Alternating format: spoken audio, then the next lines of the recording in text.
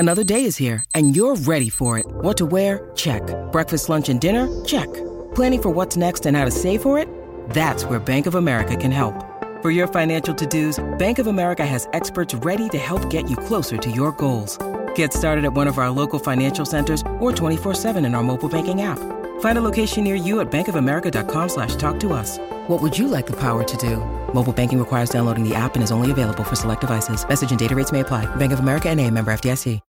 When you need mealtime inspiration, it's worth shopping Kroger, where you'll find over 30,000 mouth-watering choices that excite your inner foodie. And no matter what tasty choice you make, you'll enjoy our everyday low prices, plus extra ways to save, like digital coupons worth over $600 each week. You can also save up to $1 off per gallon at the pump with fuel points. More savings and more inspiring flavors make shopping Kroger worth it every time. Kroger, fresh for everyone. Fuel restrictions apply. Time for If You See Something, Say Something with Donna and Steve.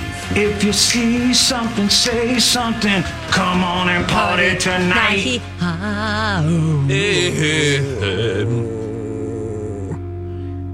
Okay. You heard that Fred Savage got fired from Wonder Years, right? All your heroes, Steve. That was such a surprise when I read that. It's a surprise all the time. But Remember, okay, so you were a big fan of Matt Lauer. He went down. Then there was Mike Richards. He went down. Yeah. You really thought Fred Savage did a great job with Kelly on Live with Kelly and whoever it was going to be. At that time, yeah. People were wondering if he was going to be the next co-host. He was a great storyteller. Well, Fred Savage was producing and directing ABC's reboot of The Wonder Years until early May, and then he was fired because of allegations of inappropriate conduct. So everybody wondered, well, what does that mean? And then we heard like he was a hothead. Nobody's really said anything about it until now, when several unidentified women spoke to Hollywood Reporter about what happened. And here's what they said. They said that Fred showed his absolute perfect best face to actors and executives, but crew members and other employees who did not have any power on the set often saw a darker, angrier side. As one of the women put it, his eyes would go dead. They said his conduct toward women ranged from verbal harassment to alleged assault of a former crew member. They say that he had an odd relationship with a much younger woman on the crew. He would supposedly buy her gifts and talk about their future together. At one point, she even moved into a house he was renting. But he was also controlling, manipulative, erratic, and she was afraid of him when he got angry. This woman that they're talking about did not speak to the Hollywood Reporter, but the allegations are coming from third parties. Fred, by the way, 46, married, 3 kids. And as for that former crew member, Fred was apparently fixated on her too. One night she went out with Fred Savage, if you're just joining us, and a bunch of other people. And then she says that he followed her into the women's room and tried to force himself on her. And then she got away. Several weeks later, he texted her to apologize. So now he has provided a statement to Hollywood Reporter. And he said, while there are some incidents being reported that absolutely did not and could not have happened, any one person who feels hurt or offended by my actions is one person too many. And I will work to address and change any behavior that's been, negatively affected anybody, blah, blah, blah. Nothing's more important to him than being a supportive coworker and friend and husband and father and person.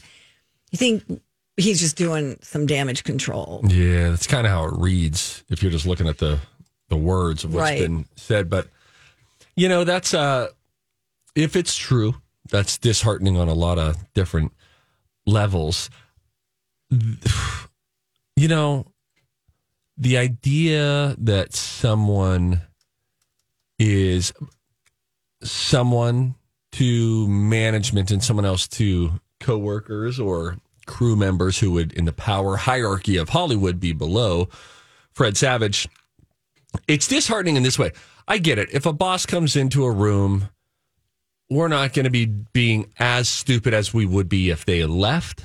Right. That's a different level of comfort. Sure. But if it's a difference of personality and if respect is different and all of that, and it sounds like people were like, this was a tale of two Freds, that's different. That's a difficult person, whoever you are, Fred Savage or anybody. And if you work with anybody like this, you know, if there are two versions of that person, that's troubling. I even find on a much less severe scale, just inconsistency from someone is a real red flag for me. Yeah. And it leaves me, I find that I have a lot of difficulty developing a relationship with that person, because certainly not with ease, because you're just always thinking, is this going to be a day where they're suddenly off or treat me different? When they're unpredictable. Yeah. I worked with a guy years ago, who was so funny and gregarious and just talkative. Great storyteller, all this.